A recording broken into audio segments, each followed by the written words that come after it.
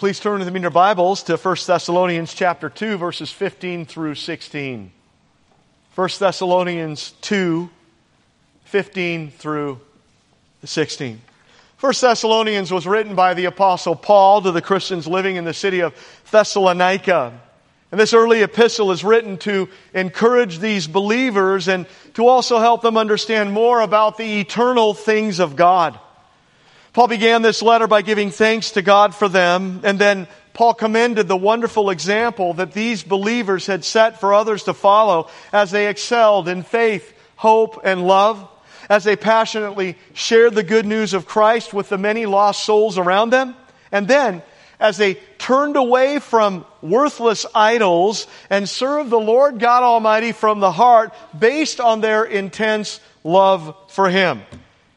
Praise the Lord. And here in chapter 2, Paul's been defending himself and his ministry and his motives, and he's done an excellent job of it. Why?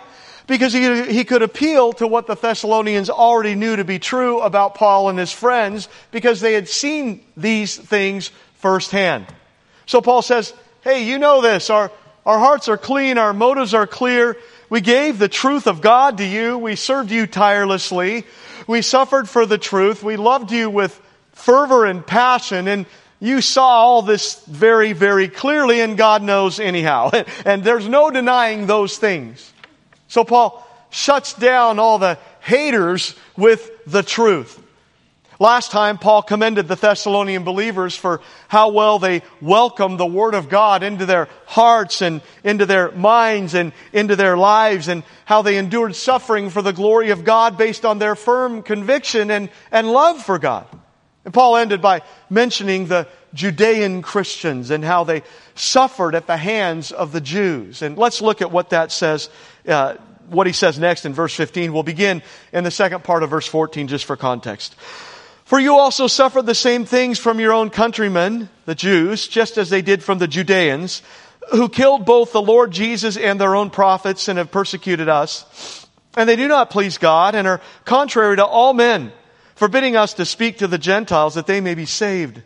So as always, to fill up the measure of their sins, but wrath has come upon them to the uttermost. So look, Paul's just said how the Christians in Thessalonica are copying the churches in Judea. And just as the Christians in Thessalonica are suffering at the hands of their own brethren, the Gentile non-believers, that's just following the same pattern that happened to the Christians in Judea at the hands of the Jews, the Jewish non-believers around them. And now, Paul talks a little bit more in depth about them and about that. Note this. Paul isn't picking on the Jews here, not at all. He's simply stating the facts of what happened. Paul actually brings a number of charges against the unbelieving Jews in these two verses, but please understand that what is true of them here could be true of any unbelieving person or group of people, and we are no better than them. Very important to understand. So no, Paul definitely is not being anti-Semitic here. No, because he himself was a Jewish man. And Paul clearly loved the many unbelieving Jews all around him, and he earnestly passionately desired their salvation, and we should feel the same way. See, anti-Semitism and racism of any kind is evil, and it is sinful, and it should never, ever be a part of any person who claims to love the Lord. Okay? So, got that off the table? We're clear on that, right? We already knew that. At the same time, Paul will indeed speak the truth. And so Paul starts off by saying, the unbelieving Jews killed the Lord. That's something that's mentioned a number of times in the New Testament. And while the actual execution was carried out at the hands of the Roman soldiers under the command of Pilate, the people behind it all were indeed the Jewish leaders. Remember that? Remember what happened? Jesus, if you remember, was killed at Passover. Passover celebrated Israel's deliverance from bondage in Egypt. So once a year on Passover, Rome would allow one prisoner of the people's choice to be set free. Well, Jesus has already been illegally arrested and accused and charged and tried and mocked and so on. And now he's brought out before the Jewish crowd and they are given a choice. Who do you guys want to be set free? Jesus or that murderer, Barabbas? Barabbas. Say what? I mean, Barabbas wasn't just another common criminal. No, Barabbas was a well-known bad man. We don't know much about his background, but according to John 18:40, he was a robber. And then Mark 15:7 tells us that he was a rebel and a murderer.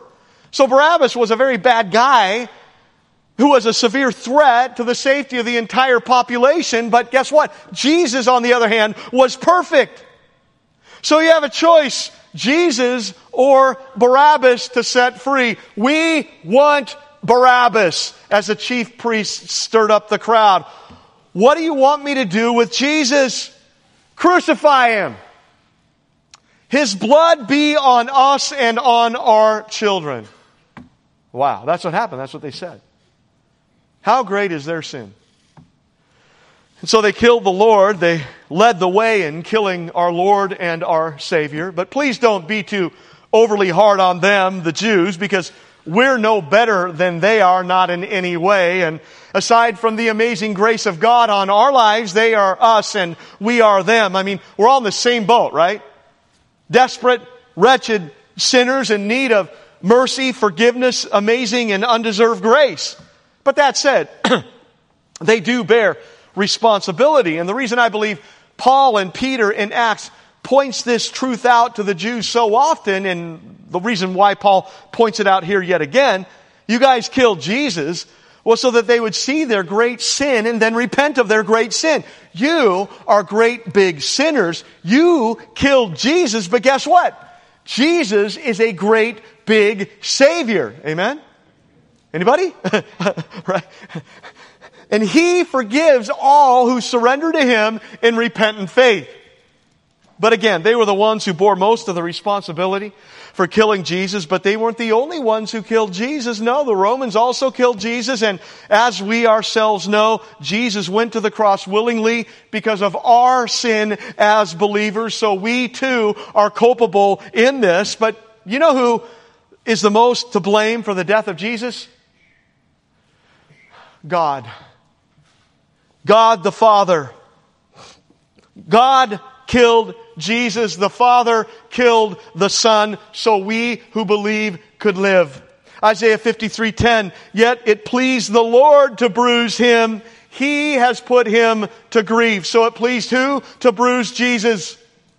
The Lord God. Who has put him to grief? God the Father has put him to grief. And again, there were many who were responsible for Christ's murder, including us, because of our sin. Oh yes, but God was in ultimate control of the entire situation. And God ultimately was the one who put him to grief and crushed him and killed him in our place as believers. That's how much He loves us. But that didn't get the Jews off the hook for what they did. And Paul wants them to face what they did so they could then repent of what they did. And that's important, right? I mean, you have to see your sin. You have to see your great and terrible sin, because that's when you can then face your sin, have your heart ripped open because of that sin, and then go to God with that sin in faith for true mercy, forgiveness, and amazing grace. Look what Paul says in Acts. Second, the Jews killed their own prophets. It's true. I mean, they killed Jesus and they also killed the prophets. And again, yeah, that's correct. And that's been their general attitude toward the messengers of God throughout their history. Kill them. Look, the word prophet literally means to tell beforehand. And it describes someone who speaks God's message. Someone who's especially endowed or enabled to receive and deliver direct revelation of the will of God. The Old Testament had many prophets. There were major prophets and then there were minor prophets. And note that the minor prophets aren't minor because they are unimportant, not at all. They're called minor prophets because their books are relatively smaller in size when compared with the larger books of the major prophets like Isaiah and Jeremiah. Now, these prophets were called by God, and God spoke to them, and they proclaimed what God told them, and sometimes this included things that were to come. But note that whenever they did that, their prophecies always came to pass. Prophets like Jeremiah, Elijah, Ezekiel, Joel, and many others had historical events prove that they were indeed sent from God, and that they spoke the words that God Himself had given them to speak. But while they sometimes foretold future events, the main part of their prophetic ministry was to preach God's revealed word and to call the people to repentance.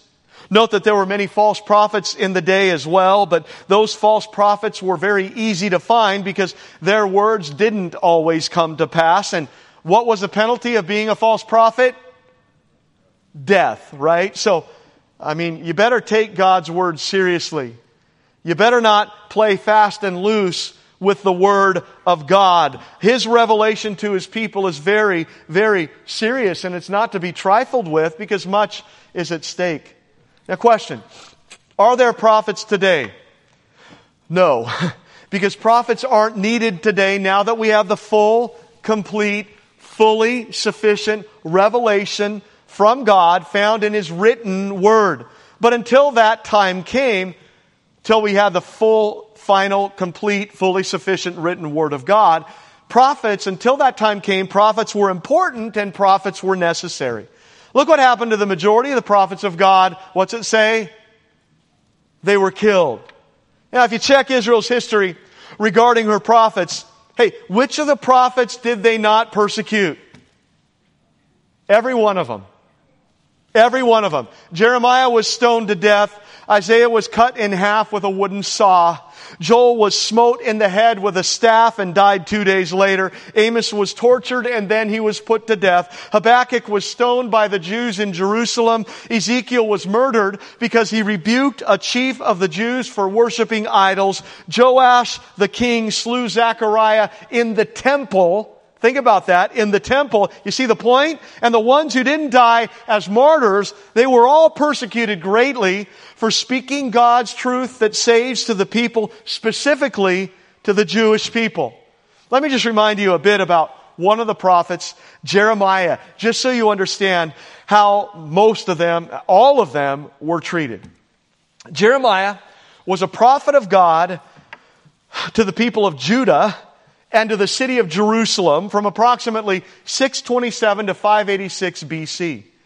The purpose of Jeremiah's message was to turn God's people from their sin and back to God, which is what they desperately needed, and also which is what was truly best for their lives and what was truly best for their souls. He's doing them a great favor, see, by speaking the truth of God to them. But look, they hated it.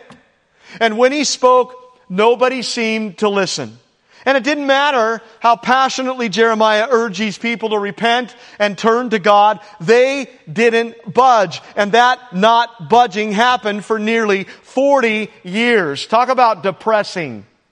Hey, I've got a message to you from God Himself, and it's vital that you pay attention to these words. It's vital that you put these words into practice, because if you don't, then the nation is going to fall and Jerusalem is going to be destroyed. So listen up, listen carefully. This is from God Himself. Listen up, and no one listens.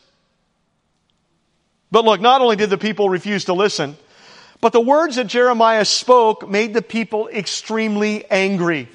In fact, Jeremiah has been known as the weeping prophet because he's crying all the time. And he lived a life of terrible conflict and pain because of his unpopular message of truth. For example, Jeremiah was threatened, tried for his life, put in stocks, forced to flee from King Jehoiakim, publicly humiliated by a false prophet, slapped in the face, thrown into prison, thrown into a well, taken to Egypt against his will, rejected by his family, rejected by his friends, rejected by his neighbors, rejected by his audience, rejected by kings, and this man stood alone, except for the fact that the Lord God Almighty was on his side. So, speaking God's message and weeping over the fate of His people, Jeremiah, humanly speaking, stood all alone, and he suffered greatly, and he wept much. Prophet. A man named Charles Feinberg had this to say about Jeremiah. He said, "Many are agreed that his greatest contribution to posterity is his personality. By birth a priest, by grace a prophet, by the trials of life a bulwark for God's truth. By daily spiritual experience, one of the greatest exponents of prophetic faith in his unique relation to God. By temperament, gentle and timid, yet constantly contending against the forces of sin. And by natural desire, a seeker after the love of a companion, his family, friends, and above all, his people, which were all denied him. Listen to this. His life may be characterized as being one long martyrdom. We find that God didn't permit Jeremiah to marry as an illustration to the people of Judah. From what we know, there's absolutely no indication that he ever had any followers, that he ever had anyone who really heard and who really heeded his message. Hey, Jeremiah, I want you to preach for me. I want you to speak my words to the people. What do you say? Yeah, Lord, sounds good. I can't wait. Oh, and by the way, Jeremiah, you can't marry. You're going to suffer terribly. You're going to weep often. You're not going to have any followers. The people will hate you and they will reject you and they will kill you and no one's going to listen to you. That's Jeremiah. Church tradition says that Jeremiah was stoned to death in Egypt by the Jews. Why? For being a prophet of God and for preaching the truth of God to the people. And that, the fate of Jeremiah, was the same basic fate of all the prophets of the Israelites, the people of God. Repent! No! Repent! You're a dead man! These are facts. They killed the Jews and they killed their own prophets. That's what sin does. That's what rejection of God and His Word leads to, whether you're Jewish or whether you're Gentile. Doesn't matter. Third, look, just as unbelieving Israel so frequently slew the prophets who spoke the Word of God, Israel has also refused to tolerate the apostles and the early Christians who preached the gospel of God's grace to them. And we saw that very clearly in the book of Acts, as Paul says here, and they have persecuted us. That's right. They have persecuted us. You remember, right? Paul and his friends began with Paul. In Acts chapter 9, Paul got converted. He immediately gets to serving his good God. In verse 20, he preached Christ, and in verse 23, the Jews plotted to kill him. In verse 29, Paul spoke boldly in the name of Christ, and again, the Jews attempted to kill him. In chapter 13, Paul preached in Antioch. By the end of the chapter, the Jews stirred up all the people. They raised up a persecution against Paul, and they kicked him out of the city. In chapter 14, Paul preached boldly in yet another city. Verse 5 tells us that the Jews stirred up the people, and a violent attempt was made against Paul to abuse and stone both he and his co-workers, and they had to flee the city. Later on in that chapter, verse 19 tells us that the Jews from Antioch and Iconium traveled to Lystra where Paul was. They incited the people against Paul, and then they stoned Paul, and they dragged him out of the city. In chapter 17, it was the Jews who stirred up the crowds against Paul in Thessalonica, which led him to being ran out of town. And then in Berea, the Jews from Thessalonica went over to Berea and stirred up the crowds against Paul yet again. Later on in chapter 21, Paul was beaten by a mob, a Jewish mob, and then arrested. Remember that? Paul had made his way to Jerusalem. And when Paul was in the temple, verse 27 says that Jews from Asia stirred up the crowd and laid hands on Paul. They then lied and made a false accusation about Paul. And then, as the city was disturbed, the people seized Paul. They dragged him out of the temple. They began beating him, trying to kill him. The Romans ended up arresting Paul, and they then had to move Paul from Jerusalem over to Caesarea. Why? Because a number of Jews had made an oath to kill Paul. And it's all very relentless. It's relentless, this hatred of Paul and his friends by the Jews as they sought to share the good news of Christ with the lost Jews first and then with the lost Gentiles. The Jews hated Paul, the once model Jewish man who had converted over to Christ and then who sought to turn everyone that he could to saving faith in Christ. They hated him. They vehemently hated him. They persecuted him. They followed him around in order to hurt him and in order to stop him. They wanted him dead. And they did all they could to end Paul and to end his ministry along with the ministry of his friends.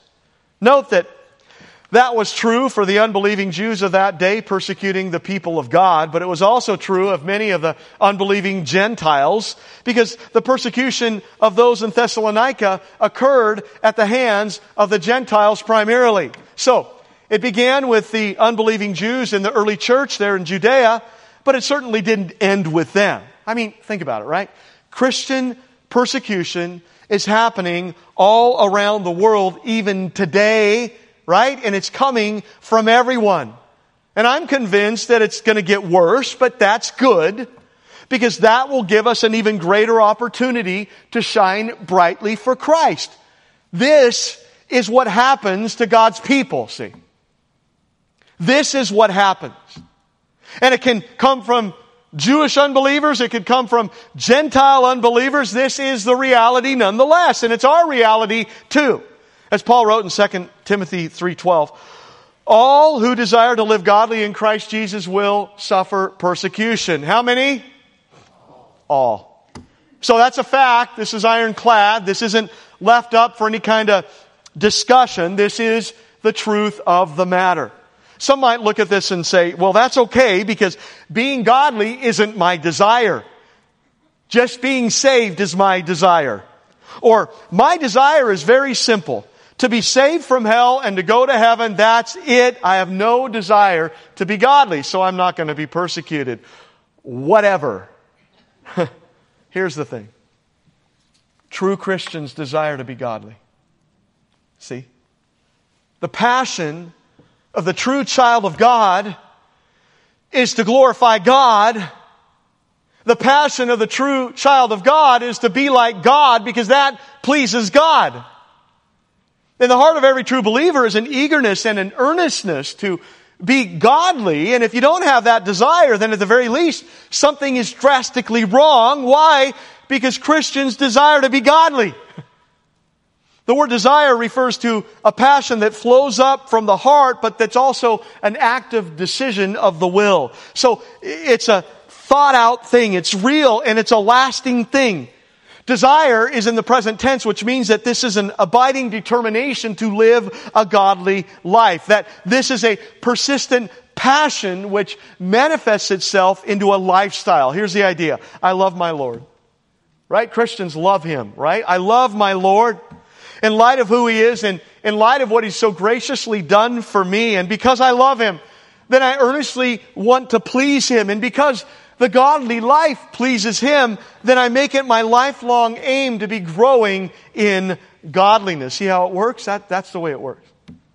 The word godly speaks of reverence and awe towards God that reveals itself with action that flows up from the heart and that then reflects that reverence and awe and love. It speaks of those who have a firm resolve to live a life that's a combination of authentic faith in God and appropriate behavior that reflects God. In Christ indicates the source of this life, personal faith in Jesus Christ. And here, Paul's really drawing a line in the sand that if you're truly in Christ, if you're truly saved, if you're a true child of God, then you'll desire to honor and revere Him with your life, and you'll desire to honor and revere Him with your actions. And look, you're also going to suffer for it.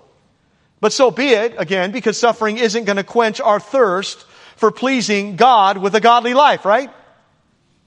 Right? I mean, look, we know we're going to suffer for pursuing godliness. Biblical fact. That's a fact, but we still pursue godliness because pleasing God far surpasses the pain that comes from pleasing Him. And so Christians seek to revere and honor God with a godly, Christ-like, holy, sin-fleeing, God-pursuing life. It's who we are, it's what we do, and the result is persecution. 1 Peter 3:12 says the same thing.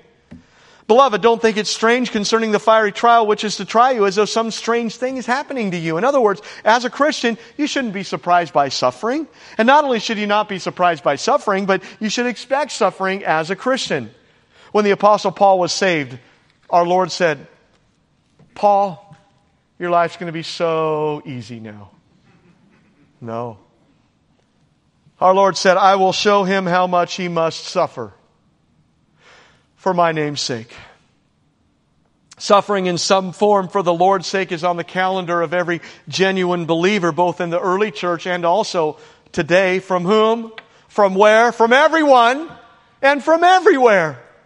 And it began with the Jews, yes, but as Christianity spread to the Gentiles, persecution then came from the unbelieving Gentiles, and that covers everyone. Now, sometimes those trials ebb and flow, and in some places the persecution is more intense than in other places, but it's a reality nonetheless, and the Bible is clear about that. I mean, come on. Should any of us be surprised when the world mocks Christians? Should any of us be surprised that the world hates Christians? Should any of us be surprised that the world acts out against Christians when they killed our Lord and Savior? The world lies under the sway of the evil one, and we're children of the Holy One. You see any issues that might come from that? And Christians who are really living for the glory of God will become an obvious target of the enemy, resulting in persecution. Error doesn't like truth, wickedness doesn't like godliness, and Satan doesn't like God's people who are shining brightly for Christ. So be it. For it's an honor to be counted worthy of suffering for our good God. So look, they killed the prophets, they killed Jesus, they killed the disciples. Persecution throughout history has been our reality, and we should expect it today. Don't avoid it. Don't run from it. No, expect it, face it, and glorify God in the midst of it. Hey, I don't want the easy life here. I don't want the easy life here. When I became a Christian, I joined a war. And I want to fight well. Anybody? Come on. Our best life is later. It's not here. Praise the Lord for that. Now's the time for the battle and the pain and the struggle and the persecution for shining brightly for Christ in the midst of all this darkness. Let's be ready for it. And let's consider it an honor to suffer for Him, our God, who saves undeserving sinners like us. Wherever that struggle, that persecution comes from. Fourth, Paul says that they persecuted us, and look, they don't please God. And that's true not only for unbelieving Jews who persecuted Paul and his friends, but for everyone who rejects Christ as Lord and Savior. They don't please God, and this is devastating. Why? Because the aim of our lives should be to please God, to glorify God out of our intense love for God, and to miss this great aim is to miss the whole purpose and meaning of life. See, to miss this aim is to live a meaningless life, a worthless life that ends in hell instead of heaven. So, not pleasing God is serious indeed. 2 Corinthians 5:9 says, "Therefore we make it our aim, whether present or absent, to be well-pleasing to Him," and that's the goal. Now, there are some people that you simply cannot please. But the good news is that you can please your amazing God. Amen? Yes, you can. That's good news. Note that only Christians can truly please God. Hebrews 11:6 says, without faith it's impossible. Without saving faith, it's impossible to please God. The faith mentioned there is saving faith in Christ as Lord and Savior because of who He is and because of what He did in our place on the cross as believers. Right? Jesus is God the Son who left heaven and came here. 100% God and 100% man at the same time. He lived a perfect life. He died on the cross as a believer's substitute for sin. And 3 days later, He rose up from the dead. What's the big deal about that? This. Sin banishes every one of us from heaven and condemns us all to hell. But Jesus became the believer's substitute for sin. The wages of sin is death, which is not just physical, but spiritual and eternal, hell forever. But Jesus, because He's both God and man, He paid the wages for every true believer on the cross as He suffered, faced God's wrath against our sin as believers, and died for that sin so that we who believe can live, be forgiven of all our sin that condemns us, be saved forever, and go to heaven instead of hell, all because of Jesus. And good news for everyone who puts their true faith in Him, in His person and in His work, for everyone who surrenders to Him in repentant faith, and it's real, they will be saved. That pleases God, obviously. And now, as God's dearly beloved children, our aim is to please Him in every way because we love Him, and so we do what we can, right? To obey Him, to honor Him, to put Him first in our lives, to follow His Word, to share Him with others, and to serve Him because we love Him so very much. That's what matters, and that's what lasts, and that's what brings true joy back to us. This is what we were created to do, and it's awesome. It's awesome doing what you were created to do. So you come to Him in saving faith and you become His child, and that pleases Him greatly. And then you live out your faith in growing measure, and that pleases Him greatly too. And in return, we're filled with all the blessings that come when we're truly doing what we were created to do. Not so non-believers. And not so the Jewish unbelievers who persecuted Paul and his friends. Instead, for them, for all who reject Christ, a meaningless life. A life of emptiness. Think about that. That's true for every non-Christian, every one. Meaningless. Think about worthless, unlasting, empty, void, futile. That's true for everyone who rejects Christ as Lord and Savior. Won't you turn to Christ in repentant faith today and be saved and find the one who gives true peace and hope and purpose and joy and forgiveness and meaning today? They don't please God. No, they please Satan, and that is devastating. True for the unbelieving Jews of Paul's day, true for every non-believer today. Fifth, Paul says that they, the unbelieving Jews of his day who persecuted God's people, they are contrary to all men. What does that mean? The word here for contrary means to be hostile toward, to be contrary to, and to be opposed to, as if you were an adversary. And while we know that those unbelieving Jews were certainly contrary to Christians, how were they contrary to all men?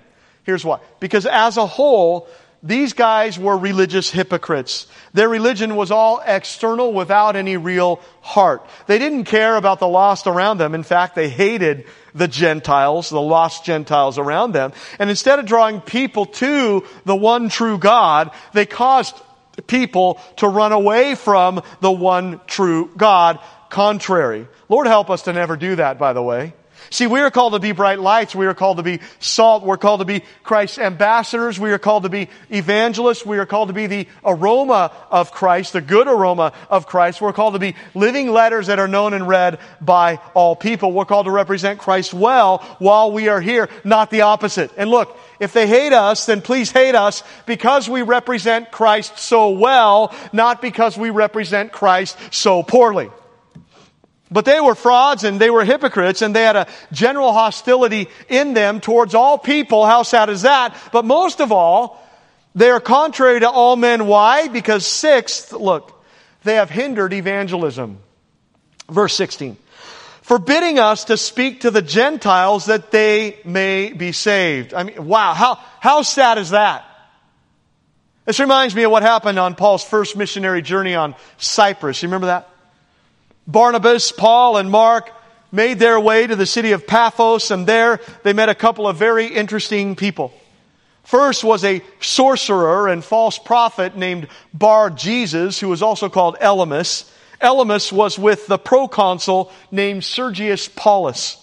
What was a proconsul? A proconsul was the Roman deputy who'd been appointed by the Roman Senate.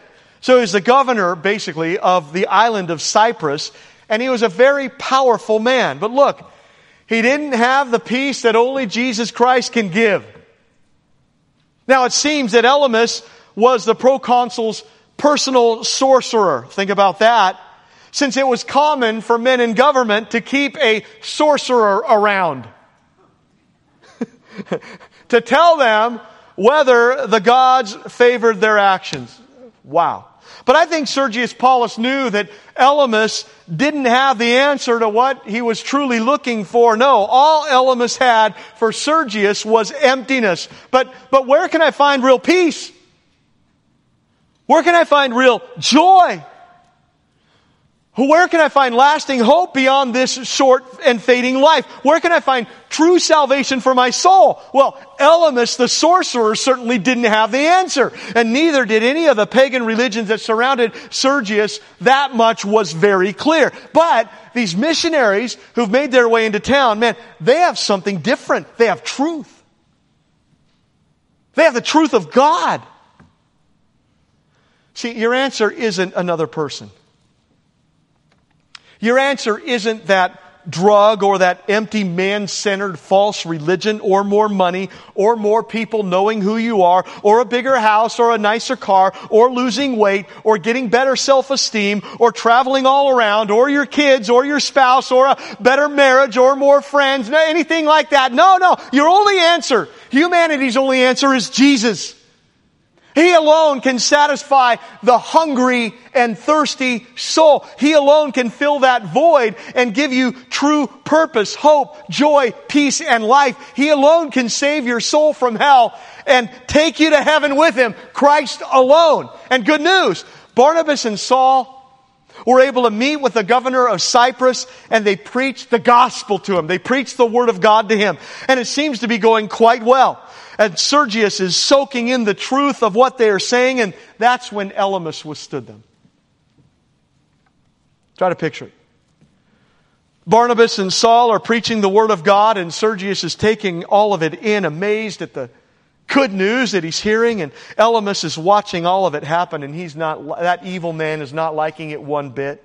I think he realizes that if Sergius believes what these men are telling him, that's going to be bad for him and his job. But I also think it goes way deeper than that, because to be able to do what he did, Elymas had to have been truly a wicked and evil man.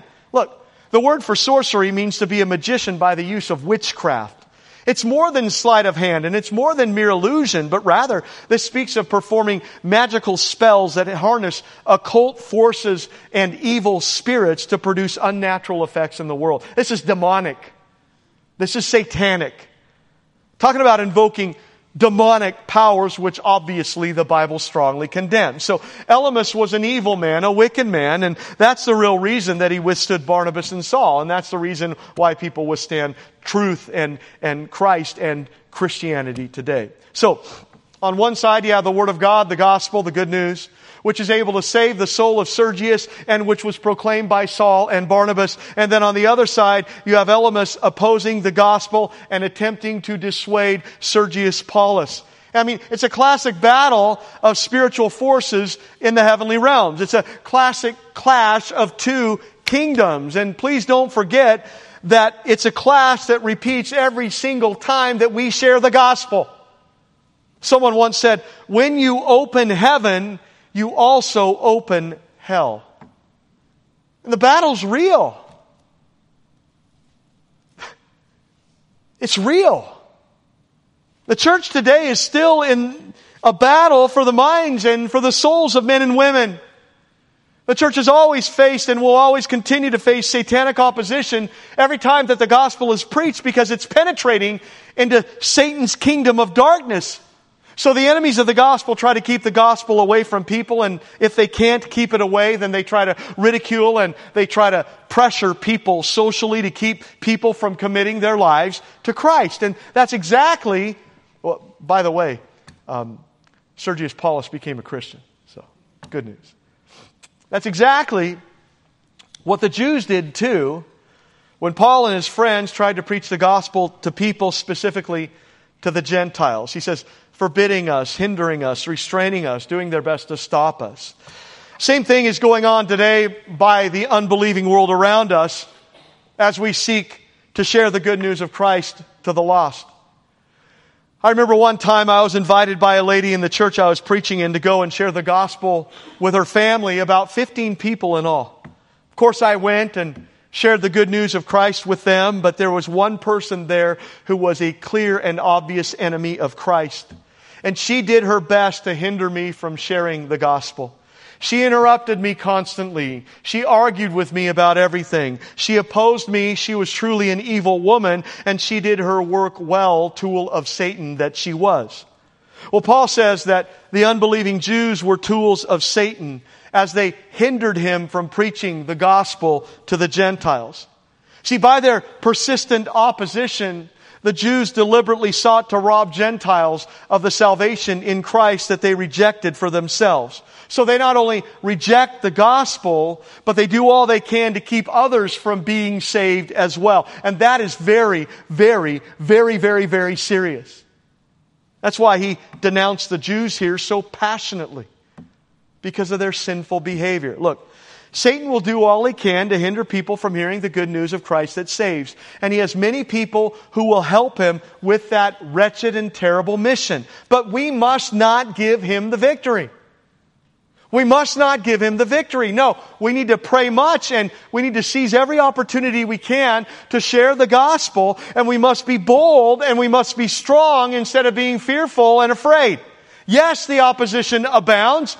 This is what we signed up for. It's a battle. It's a spiritual battle. But we have the good news of Christ that the people desperately need to hear. And we are called to be faithful and to share that good news as much as we can with the lost around us, like Paul did.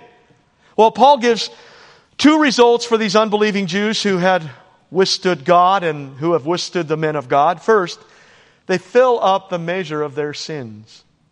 Well, that's serious. This is true not only for these unbelieving Jews, by the way. It's true for every non-believer as well. They fill up the measure of their sins. What does that mean? Fill up conveys the picture of the unbelieving Jews continuing to pile up their sins as in a great heap. But here's the thing. God sees and God knows. And one day, God will make it right and bring His righteous judgment on them unless they repent. So look, while punishment of the ungodly is often postponed, the saturation point is coming, and we do well to recognize that truth. It makes you wonder how long God will be patient with America as we continue to push Him aside again and again and again and exalt sin. That is true foolishness, because guess what? God's patience won't last forever. Have you been putting God off for another day? I've heard fools say this: I'm good.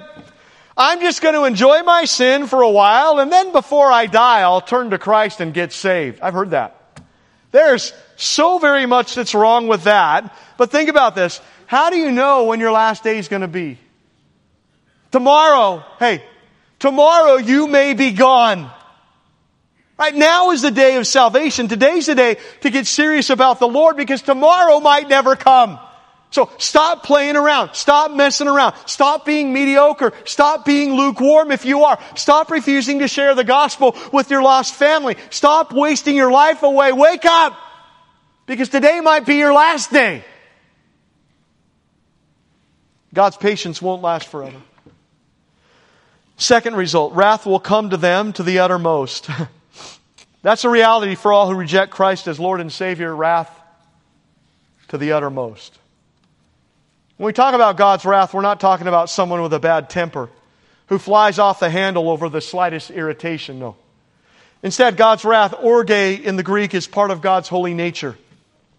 Orge is God's settled, determined act of opposition to all sin. If God loves righteousness, and He does, He must also hate evil, which He does.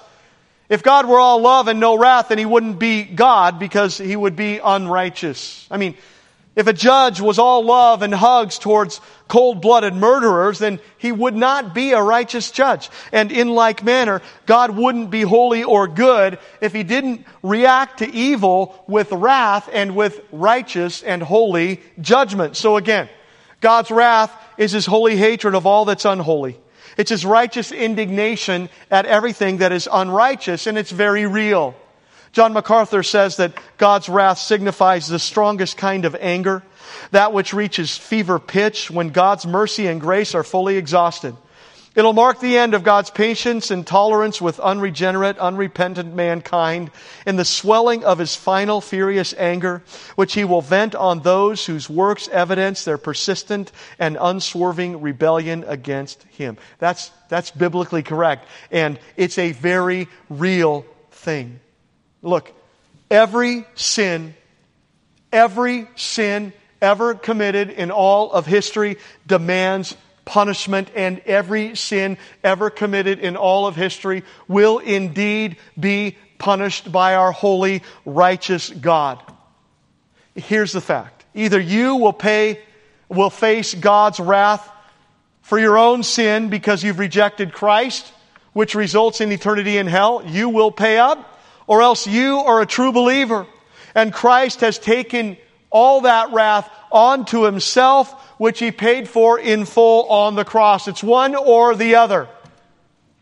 You will pay for the wages of your own sin in hell forever, or Christ paid your wages as a believer on the cross.